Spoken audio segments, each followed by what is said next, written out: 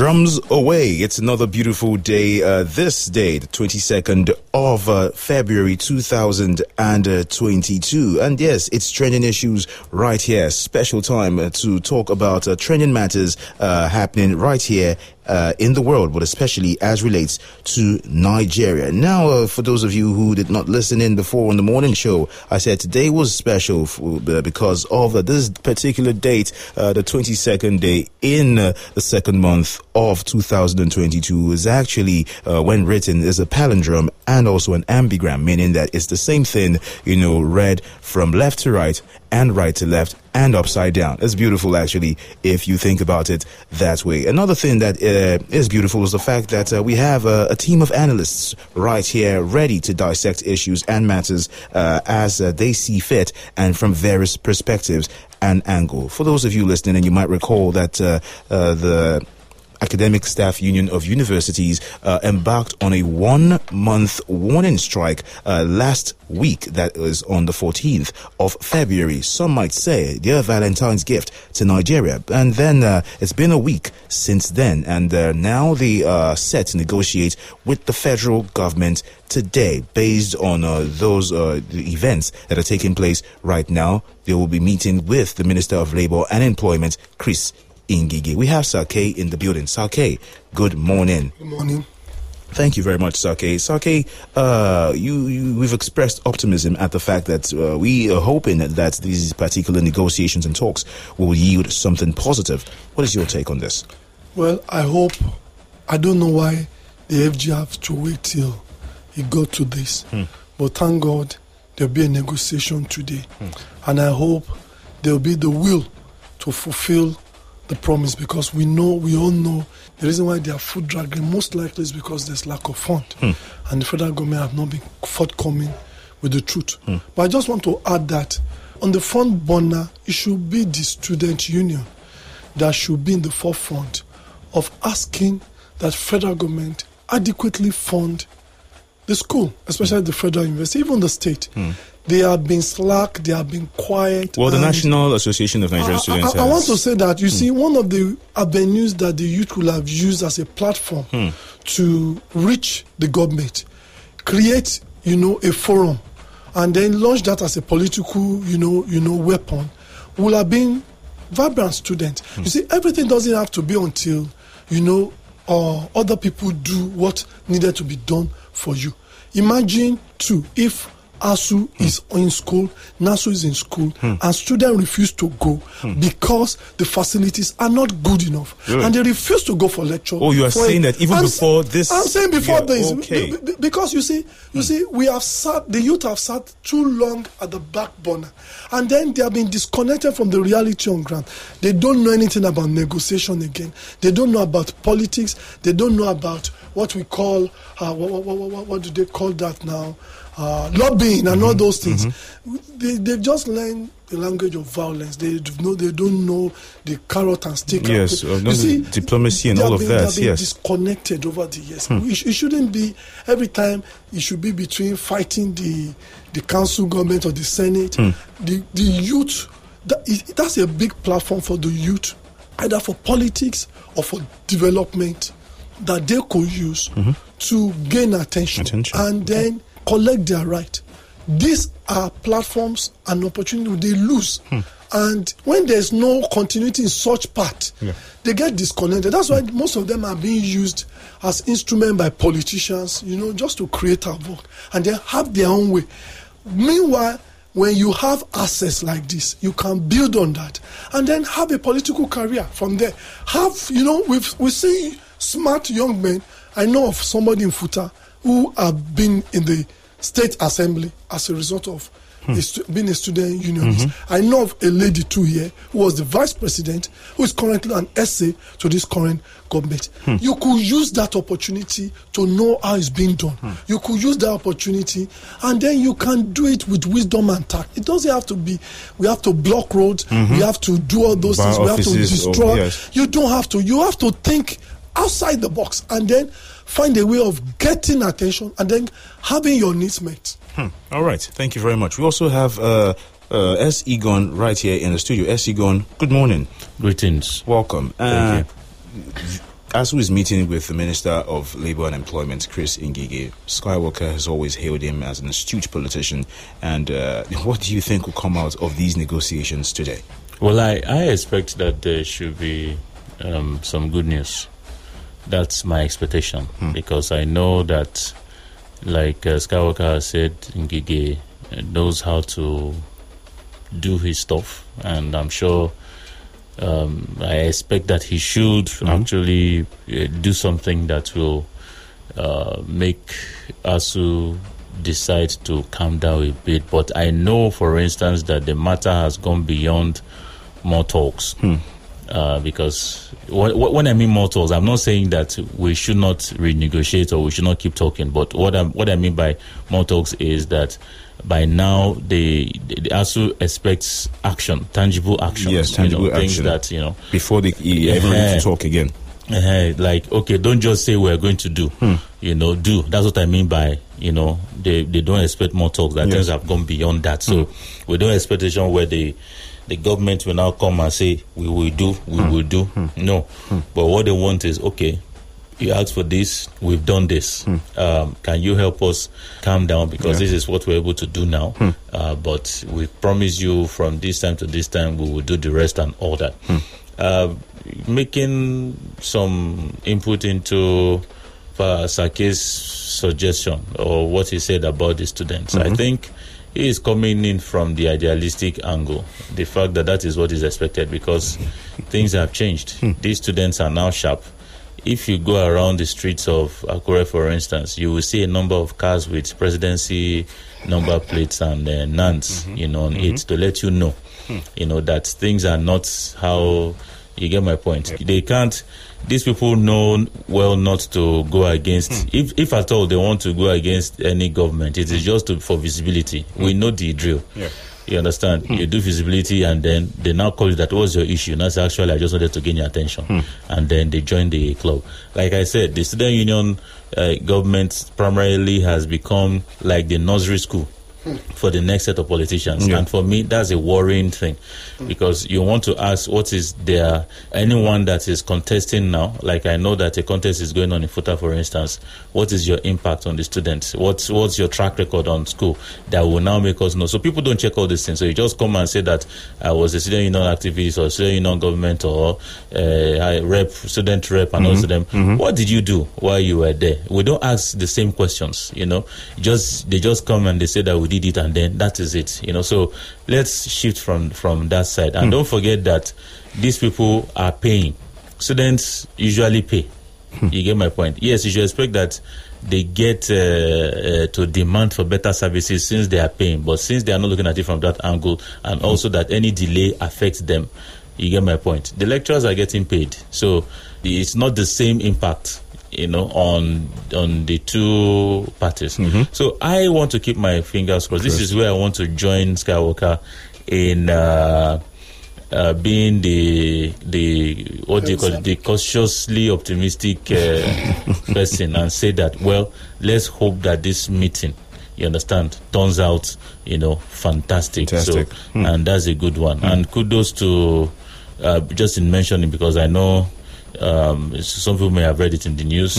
Kudos to FUTA and what the DG of Akure is doing, concerning our teaching hospital. Our teaching hospital. The progress is interesting, and it's been how do I put it? It's been in the works for a while, and this particular DG has been very, very, amazing in his input, to ensure that this, at least this happens in his time, and we are excited that he's doing that, and it's a good one. So I'm sure it should be something of a legacy to look forward to celebrating in the nearest future. Okay.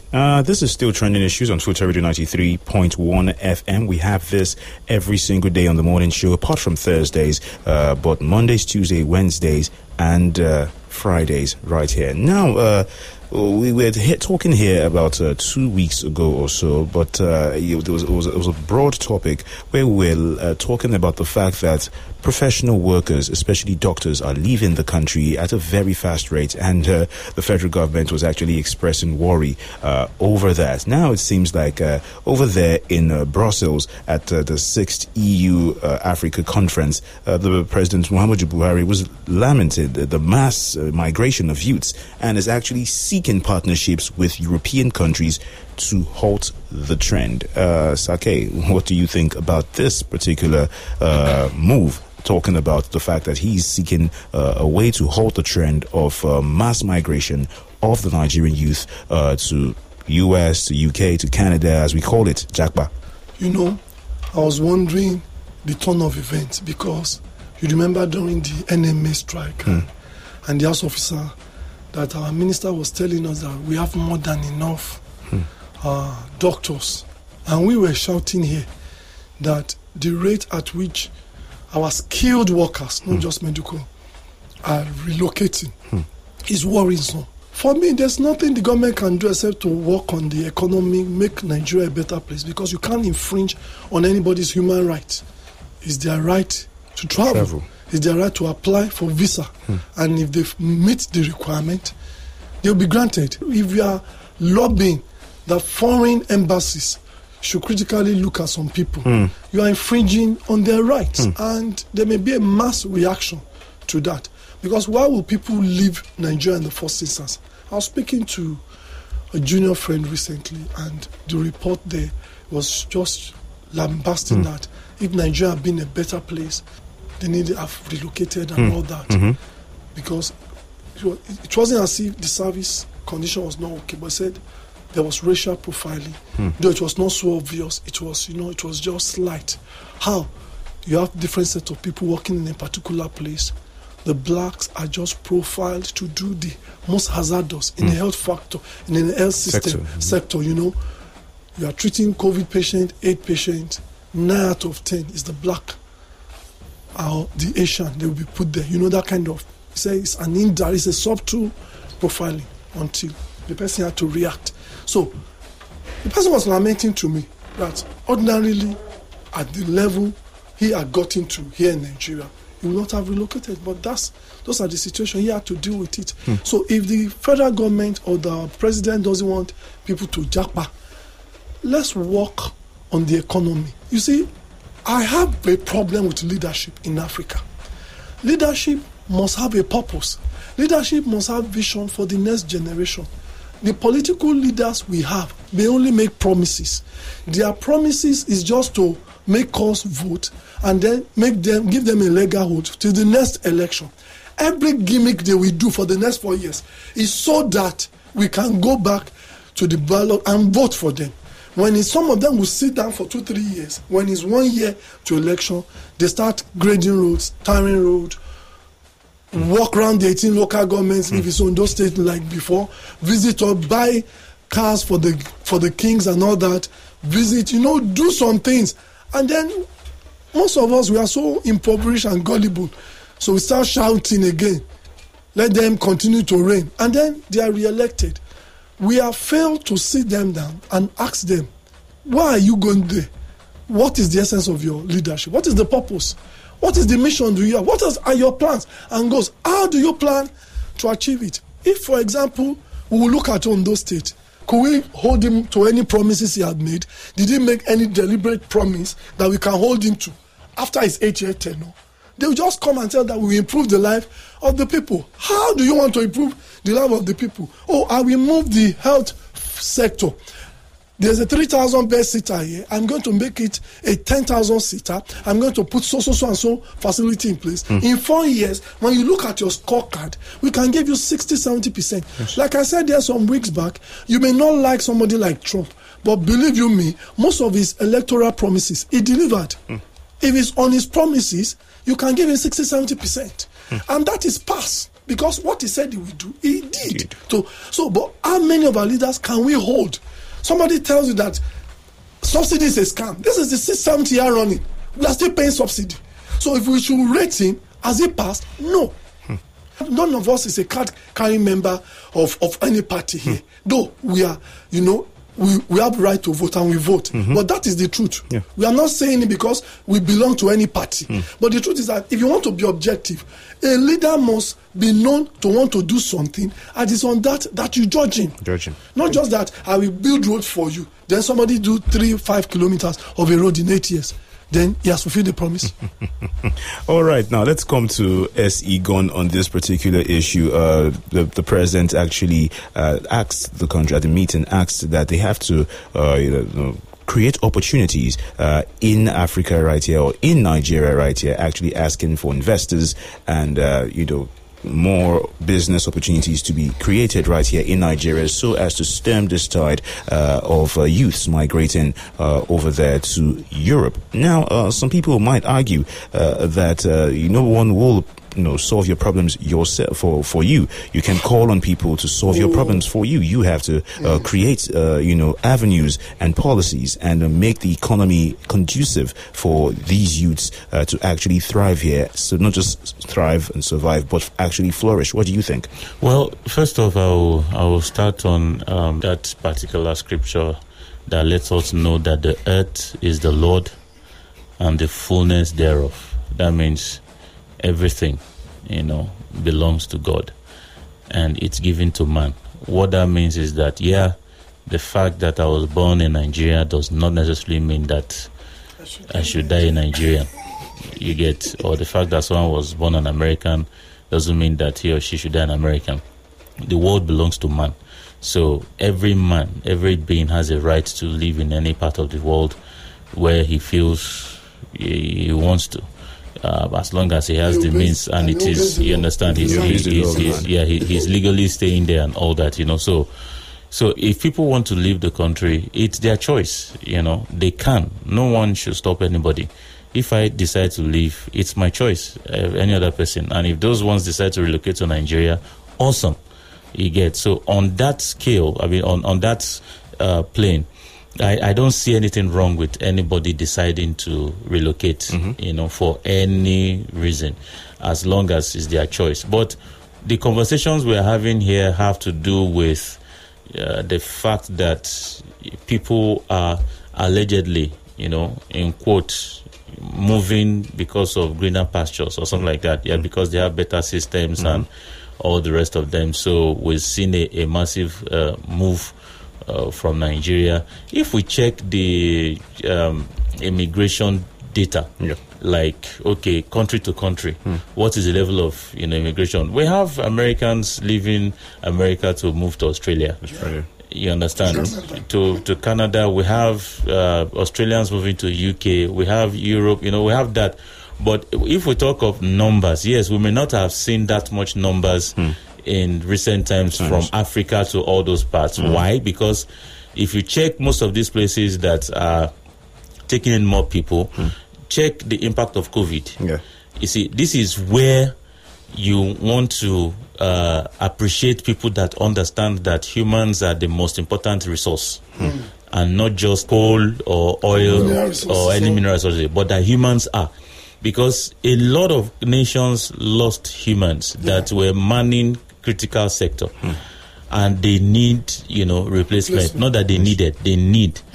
You get, and we have, so it's a gap filling thing. So there's a gap, and there are people available to fill the gap, and people feel that I can take my chances there, and they are moving. So what? Because I don't understand that statement. The truth is, I read that headline, I didn't bother to open it because there are times when I just don't like to stress myself, But just trying to look into it, I'm trying to see, telling them what, that I have a gap, and I have people on your side that can fill the gap, then I should start off from coming or what, I really don't get. So people are going to move.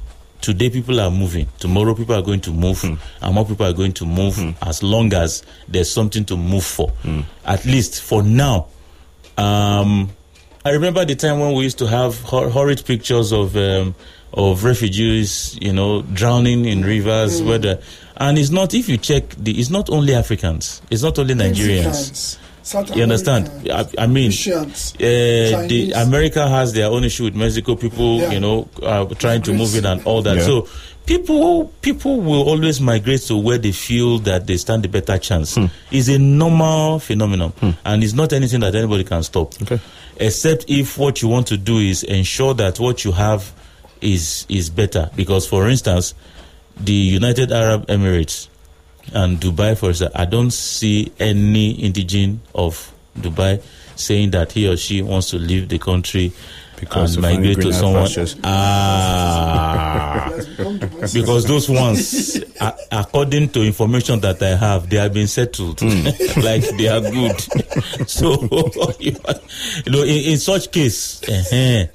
but I don't know any other. Maybe the presidency, because he must have been at the meeting. That's Skywalker here. He'll give us insight and able to analyze the mind of the president to us. Now, we also have Skywalker in the building. Skywalker, good morning. Morning. Now, just before you give your thoughts on that, you will just, give your thoughts on that particular migration issue, and then just quickly talk to us about the fact that the NNPC is beginning transshipment charges. For each transshipment operation for premium motor spirit, that is petrol, of course. Now, this is going to involve the NNPC Marine Logistics. The question people are asking is, does this put a price, or does this increase the price, or the pump price at filling stations? How does this affect people? But quickly, you can give your thoughts on the migration issue. Well, you see, there's nothing wrong with the government asking another government to look at how we can partner in a manner that would, help reduce migration, in the sense that especially in countries where things are working, there is nothing whatsoever wrong in saying, look, you are doing well in your country, you are giving, you are providing the necessary infrastructure and all that.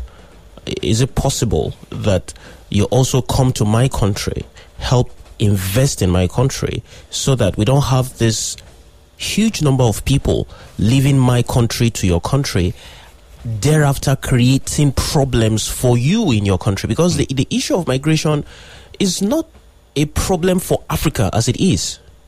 It has become a problem, for the Europeans and, of course, the Americans. At the moment, you're seeing the kind of influx that, they've never seen before, especially in Europe. You saw the very, very ugly situation that happened, just around the time, what's his name, Boris Johnson was holding a summit, in Glasgow, and you had, COP23, you had a lot of people who were trying to cross over to Europe, and then there was a barrier that was put, and then people were being flogged. People were water cannon was being used to disperse people who were not necessarily even Africans. So it's important that these countries also understand that, look, as much as you're doing so much in your country, you have to also look at how to invest in other people's countries, so that they don't find a way to come to your country and create problems for you. And that was what America also did with Mexico, even with places like Honduras. Because again, you have to find a way to invest in those places. There's poverty, there is insecurity, and the American government took it upon themselves to say, look, we must find a way to invest in these other countries and ensure that there's stability in those countries. If not, the problems that they are creating in their own country would overflow to ours. So the president is trying to just simply tell Europe that, look, we know that you're enjoying this movement that you're seeing, especially when it comes to intellectual, capital, coming to your country, and they're helping you. But you also have to consider these other people who are going through the Mediterranean Sea, and they're creating crisis for you. So why then not look at how to also help us grow, so that our own economy will be good, and then we have less people coming to your country. Okay. That's the rationale. Yeah. But if you look at the reality, it's a different thing entirely, because even when those people want to help you, whatever they are helping you with, all you are thinking in your own country is how to eat. They will say they want to come and help you, bring electricity. They would put so much money into helping you, make your electricity a lot better. All you people are interested in, all you're interested in is how you're going to embezzle the thing. Do you know how much the World Bank has given Nigeria at some point to help with this electricity issue? You'll be marveled. At some point, what they now decided to do was to give you transformers. They will buy the thing and come and give to you, because they know if they give you the money, you will chop it. So sometimes, you see, the president makes, yes, it's been presidential, because when you go to meetings like that, the EU-AU meeting, when you go to such summits, you of course have to say things like that, being presidential. But when it comes to the reality of, what is happening, you think the Europeans don't know what is going on in Nigeria. You think they don't have an idea of what's going on in Nigeria. And because you've also not created an environment that would, better promote the culture of investment. You have insecurity everywhere. People are abducting people anyhow. Killings are going on everywhere. So how do you want the Europeans to come and invest? How do you want them to come and build the factories that you are talking about? How do you want them to help create the jobs that you're talking about? So at some point, what they most likely will just do is give you interventions which would come in, and then some people will sit down somewhere and just simply split these monies, and nothing happens at the end of the day. So it's saddening that Nigeria has found itself in this kind of situation where people are looking for every opportunity to just vamoose. And I think for me that in itself is very pathetic, because for a country of this large youth population, when you talk about mental capacity, when you talk about human capital, this is where you find them. You find them. In fact, I'm not going to discriminate. But I'm saying that the country you go to where you find some of the best brains in Africa is Nigeria. Yeah. Go all around the world. No respect to Kenya, respect to other places. But I must tell you, go all around the world. You will be marveled at what Nigerians are doing in such places. In every industry. Everywhere. Robotics to medicine. Fantastically well. Because, again, they have the right environment to grow. So, Mr. President, before we go and tell those people to help us manage this problem, let's see what we can do from inside. Okay, that's my take. Yeah, and then, of course, for the NNPC, look, whether we want to take it today, whether we want to take it tomorrow, this increase of fuel, it is something that will still happen. That's why I've said it before, when the government was postponing this removal of subsidy, because for me, it was not an economic solution to the problem. It was more of a political, solution to the problem. Yeah. In fact, it's just a political move. It's not even a solution. Exactly. If you read what the IMF had said, if you read what the World Bank has said, the warnings and then the advice that the IMF, I know quite a number of people don't trust all these international, agencies, especially when it comes to, fiscal policy. But the truth is that when you look at it critically, especially as to this subsidy of a thing, and to the fact that we run back to meet, we don't like IMF, we don't like World Bank, we don't check Inika, we don't check back. If you need money, you will go hand in cap and go and meet them. You will knock on their door. You will go to World Bank and say, "Oh, Yangwanu, we need so money to pay salaries." But yet, when they advise you on how best to manage your money, you will say, "No, you don't want them," because they don't have the heart of Nigerians in mind. When it comes to business, there's nothing emotional about it. It's either you're making profit or you're losing. And if you are losing, you're of course, there is no time. It will just be a matter of time. You will declare bankruptcy at the end of the day. Bam. And that's what we are gradually going to, because at the moment they're telling you that, look, you are borrowing. You are putting it on subsidy. Say it again. You are borrowing. Some people are just collecting the money and putting it in their pockets. Say it again. You will pack up and leave in just a couple of months. And leave a huge inheritance. So at the end of it all, this subsidy of a thing, it would eventually have to stop. We cannot maintain this. We don't have the resources. We don't have the capacity to maintain this subsidy. Unless we just want to continue to borrow at some point. Yes, would Nigerians feel the pain? Absolutely. When has Nigerians not felt the pain? Tell me. But when have we not adjusted? Even in the 70s, when we all talk, people will make reference to the 70s. Economy was doing good. Oil was blah, blah, blah, blah, blah. Even at that time, Nigerians were still feeling the bite. Talk more of when we now came to the Babangida and the Abacha regime, and when everything started nosediving like a rocket that is coming down. When has Nigerians not really, when? At what point? Look, really, at what point? Let's have this conversation. Have Nigerians really just sat down and said, "Oh, good, everything is good now"? Tell me when. We've always complained. Every time the ordinary masses have always felt the pain. So it's not going to be different this time around if we take the subsidy away. Because again, unless we just want to mortgage the country to some people, in a couple of years, maybe they will just come and say, "Oh yeah, Atira Yinton." Unless that. Right. But for now, this is where we are. And NNPC is a limited liability company, as they are calling themselves now. They have decided that they are not going to. And then depot owners have also increased pump price to 180 something. So when the filling station wants to sell, do they sell at 160 when you are buying at 180 something? Well, who does business like that? Systematic. So it's going to still go up. And I've said Nigeria should prepare. There is no way. It may not be this year. It may not be next year. There is no way it's not going to get to 400 naira.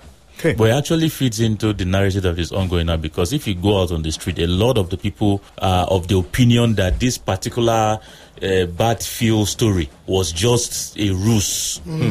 You get my point? To increase pump price stylishly. So we can adjust. So that people can adjust. And with everything that is happening, getting that one from the marketers, getting this from, it appears as if, well, how do we do it? Let's make a mistake, or let's do as if we made a mistake. So at the end of the day, Esigon is the father of conspiracy theories. The conspiracy theories win it at the end of the day, because that's what appears to be playing out. If you look at it, we are there at 220. You get, because people have started buying at 200 now, even 300. 300. Some bought at 400. And if for instance, let's see, the only thing that can make this conspiracy theory not work is if maybe by next month the pump price goes back to normal. But if it doesn't go back to normal, if there's no reduction, if there's a shift, then the people have been right. As in their thoughts. Because if you enter taxes, that is the conversation. And I'm looking at it, what you can say, they say Iran they just want to push it forward. And is that not what is playing out now with all this that are displaying? People's cars were affected. Yeah, I agreed. When we talk about percentages, have we captured the data? Because that's another issue. When we say people's cars were affected. See, I came across, as in petrol, PMS, that shocked me in my life. This period. It looks like ethanol. Apart from the smell that, this smells like, it was colorless. It was like water. In all, I've never seen petrol that color before. And that's the truth. That's the reality. So, on behalf of the Minister of Petroleum, I want to reassure you that in the next 2 or 3 weeks, it is coming back to 165. Okay. Suspended. Let's take it from the presidency. Yes. Okay. I accept. Now let's come to Sake on this particular issue. Of course, Sake ever been the business expert at this, looking at the fact that the NNPC is now charging these particular amounts. Skywalker has rightly said that depot owners have also increased their price to about 180, 185, thereabout. And talking about the fact that we need better leaders to steer this ship. We need better leaders, of course, with vision and to put things in perspective and actually do the work. Like Skywalker would always say, anyone who really wants to work anyone who really knows the problem that Nigeria has would not want to go for the 2023 elections or even become president. And it's coming as Obasanjo is saying that his generation should step down and let younger people get their hands into this particular politics of a thing. Esigondo has made a point saying that when you see NANS and all the student unions and stuff, they're like the daycare and the nursery schools of the politicians and the crop of guys we are seeing up there right now. So then, where does this change come from? I'm going to say this, that our leadership has a cultural foundation, and this is the culture we've imbibed. Here am I, an average man, always playing to the gallery. I lost my father. I go and borrow money, do a huge burial ceremony, paint my house, grade the road, and do all that. And then I'm not able to feed very well myself and my family and all that.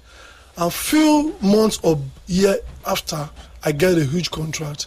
I go and buy a very big car, obtain a chieftaincy title, forgetting that one big contract does not mean you get it every day. That's how Nigeria has been run. We have not come to the reality that government is business. If you are a shop owner, and you are selling 12 radios and at 200 naira, and then you make it at 250, forgetting that inflation will come, you still have to pay. And then you make 5,000 naira. You can't afford to spend the whole 5,000 naira. Sure. You must think of contingency allowance. You must think of how to run the shop. You must think of if that one radio becomes 300 naira, how will I still have 10 radio minimum in my shop? So you don't spend your future. You can't spend all. We have spent our future ahead. So if a new leader must come, it's a leader that must be ready to make us come back to reality and know that we have done Hollywood, we have done Nollywood, we have done all the wood. Now we have to do reality, reality TV. And reality TV means if a professor have to collect 50,000, if a teacher have to collect 10,000, if a governor have to collect 100 naira, all of us will collect it. If we have to sell those armored cars, we will sell it. Then we will build consciously with the future in mind. And we will be accountable. Accountability means this is how much we are making in oil. This is what is for salary. This is what we are doing. Not that our leaders spend so much money out of, the covering of everybody, allowances and all that. Then you now show us 3 million for road. 300 million have been spent that we don't know about on your health, on your, you don't run government like that. It will go bankrupt. And there'll be no future. So we need, what Obasanjo was saying is that they should raise new leader. But this is the question I want to ask. From the 60s to now, when have our leaders consciously raised another set of leaders? Through which means have they? We have not. We have not. We have not. And we should be deliberate. Before I hand over to, if you look at the legacy, the former presidents in America, Clinton was in White House before he became the president. There was you see some level of exposure to leadership, gradual. Obama, at one time, you saw him in the corridors of power.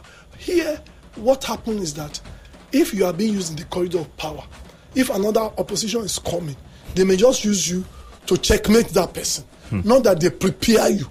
And that's why when those young people that we think they should represent us emerge, they are victims of power play. They are not prepared to take over. They are just used to checkmate somebody. They are not prepared for leadership. So they mess up. Okay.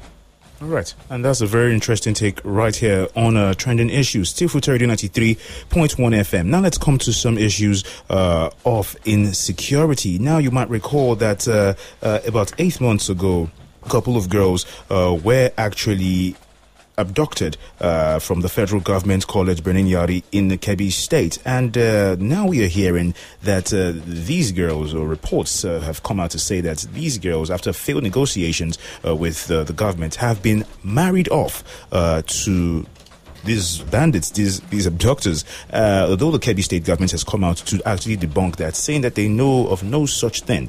We're also going to talk a little bit more on this matter, and the fact that gunmen seem to be on a rampage right there in the north once again. Skywalker. Well, you see, when you say rampage in the north, gunmen, that's no news. It seemed like it died down. No, it did not. It is not. It's just that we were not getting the reports like we would usually get them. Okay. The truth is that the killings never stopped. No, never. Not at any point. In fact, there was an attack that happened in Sokoto recently, where some people went. Well, they called them bandits. They went to a village, ransacked the place, set the place on fire.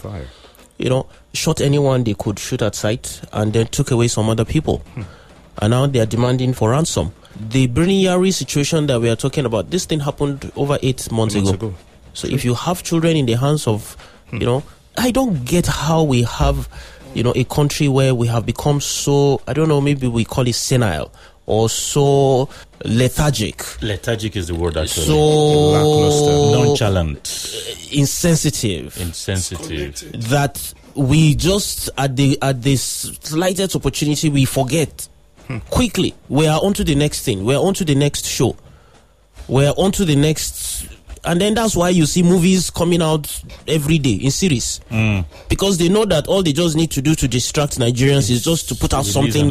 Before you know it, everybody has forgotten that How can you have children, Nigerians, in captivity for over 8 months, and everybody is moving on as if nothing is happening? In fact, the government, I'm sure, would probably have forgotten that we even have, So if reports are saying that these girls have been married off, why won't you believe it?